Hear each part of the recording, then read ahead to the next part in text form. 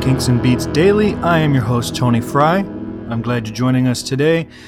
It is Monday, December 23rd. We are getting in the heart of the holiday season here, so I'm glad that you are still downloading and listening while you're out doing your Christmas and Hanukkah and New Year's and all that, whatever you celebrate this time of year, that you're out running around. I'm going to start off by apologizing for any background noise you get. There are some very aggressive leaf blowers here that I've been waiting for them to stop, but it's been going on for a couple hours now, and I'm tired of waiting to record the show. So apologies if the sound quality isn't what you're used to on this podcast. I assure you this is a temporary thing. All right, today we're talking about All I've Got to Do, a Beatles song written by John, and it was released November 22nd, 1963 on the With the Beatles album. It was track 2 on that album. And this is kind of an obscure song. They recorded it in 14 takes, all in one day. The take 15 was an overdub take that they essentially used. Nobody knows what that overdub was.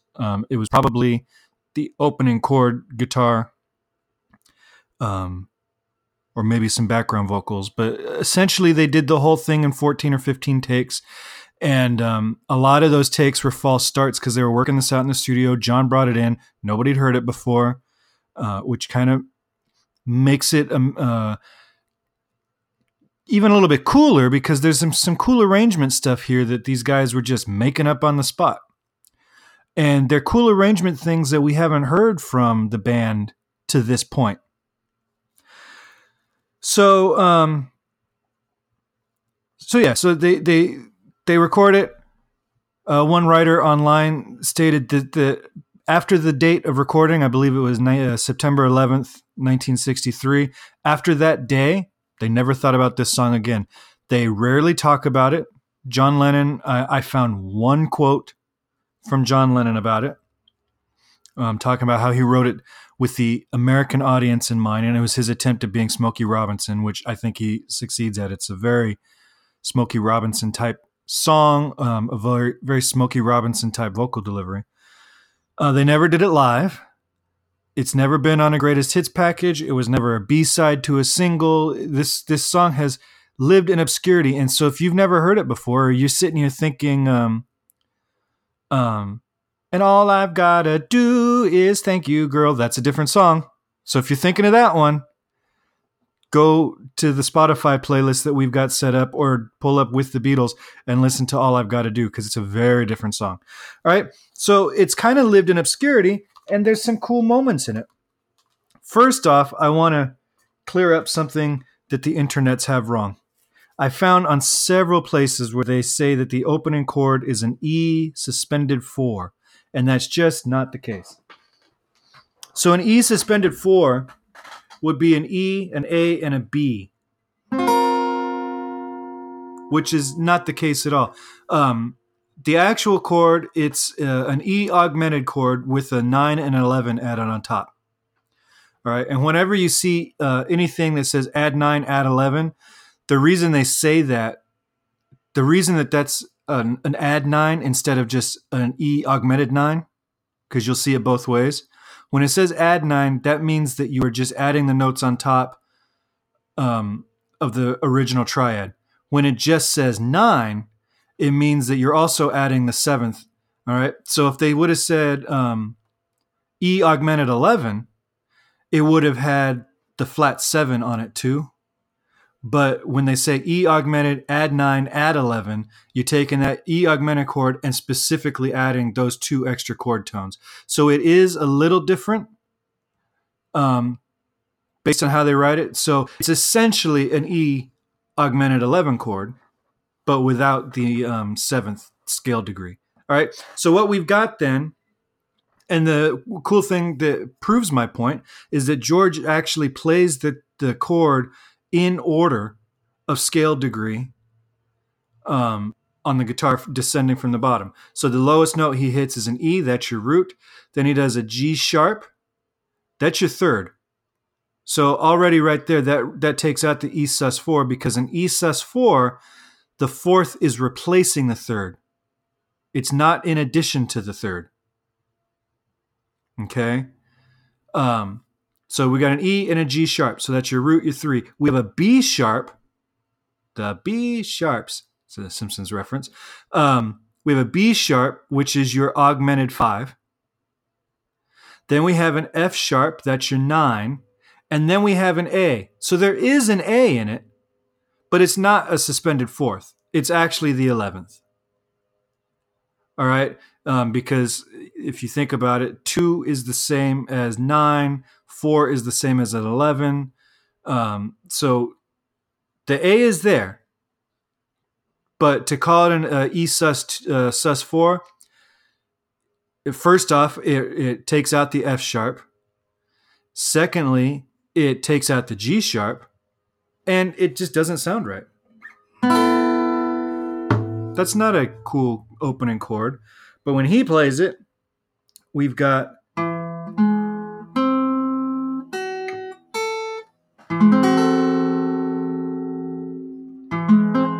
E, root, 3, sharp 5, 9, 11. And it's very similar to the opening chord in Oh Darling, which is just an E augmented. So that's a little bit simplified.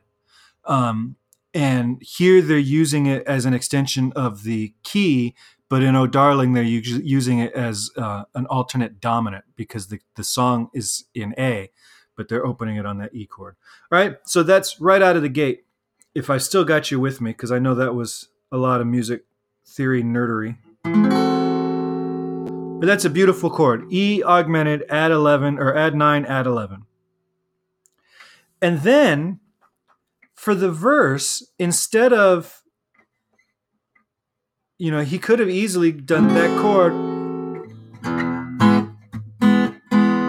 and still gone to the 1. But instead, he uses that as the pickup bar. Whenever and then goes to a 6 chord, C sharp minor.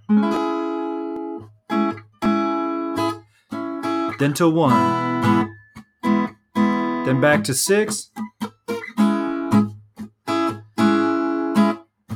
Then a 2 chord. And then maybe the coolest chord move in the entire song, he goes to a minor 4. All right, so in the key of E, the 4 chord should be major. It should be an A major chord. And every chord he's played to this point has been in the key of E. He's not borrowing chords in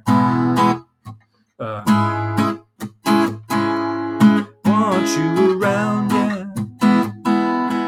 All I've gotta do is call you on the phone.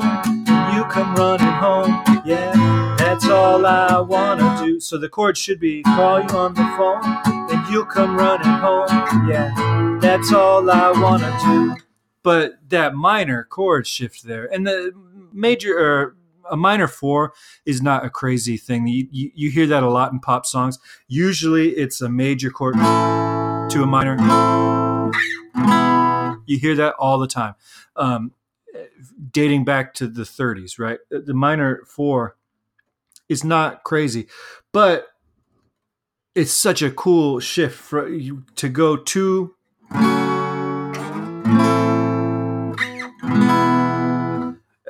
and the way he attacks because he's still playing, he's singing an F sharp on top of it, so he's singing a 6th, so it's basically an A minor 6.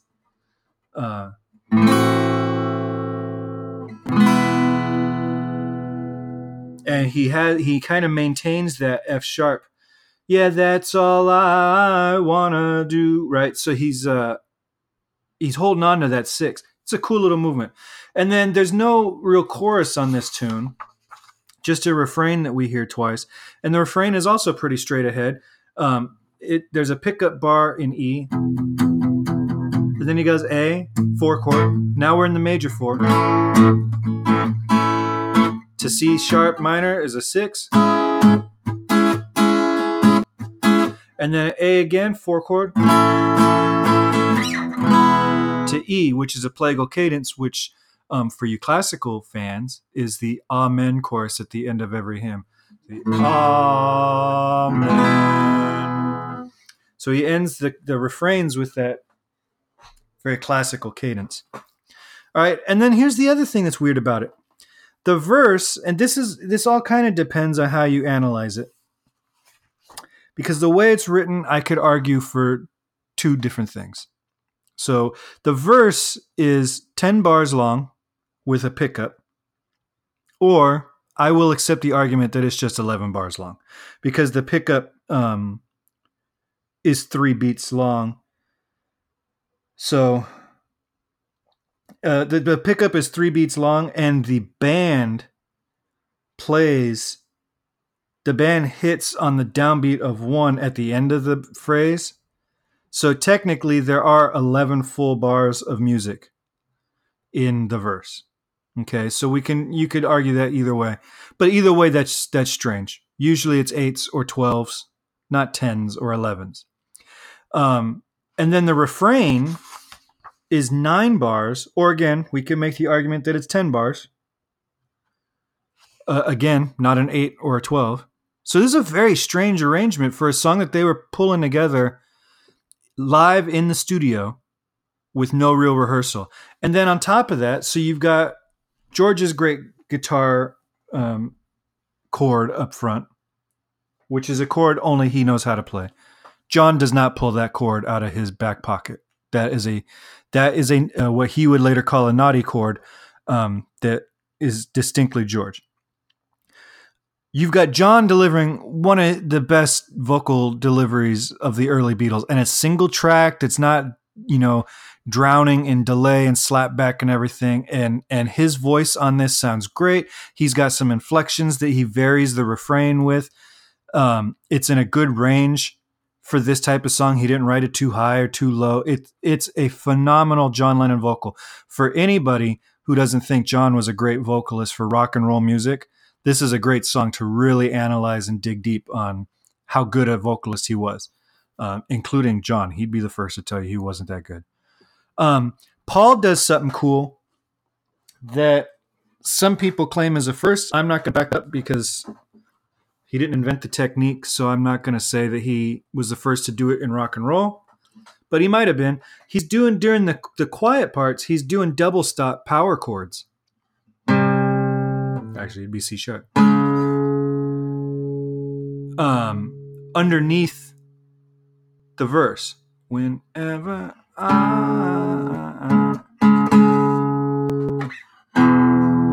which adds, even though it's a soft song with not a lot going on, it adds some like moodiness and darkness to it. He's just playing roots and fifths.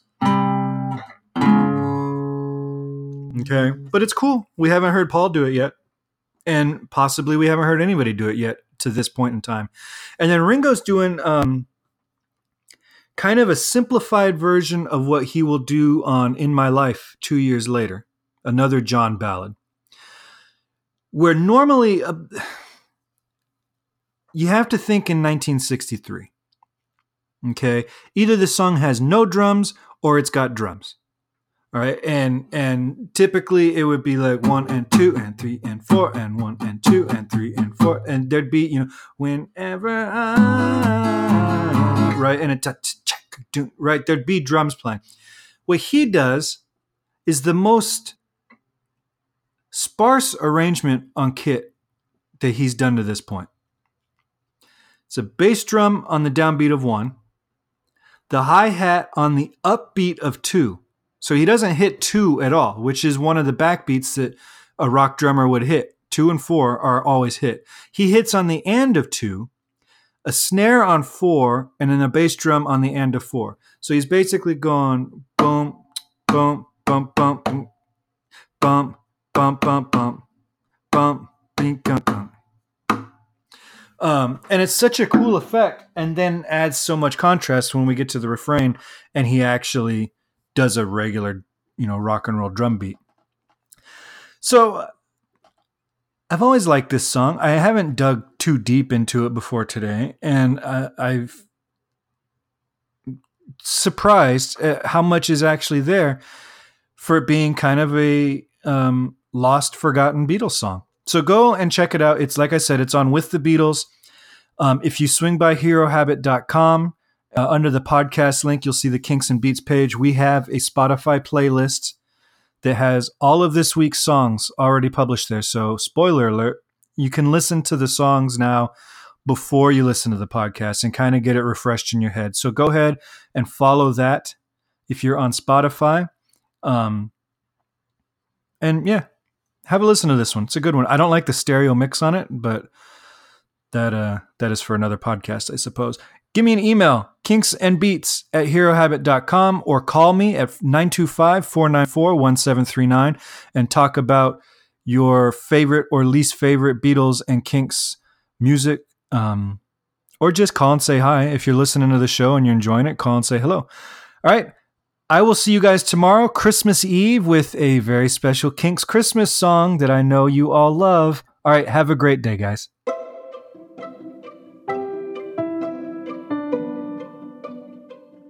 This podcast is presented by the Hero Habit Podcast Network. Swing by herohabit.com today to comment on this episode and poke around our growing database of sports and pop culture news, reviews, and collectibles. herohabit.com. Collect your heroes.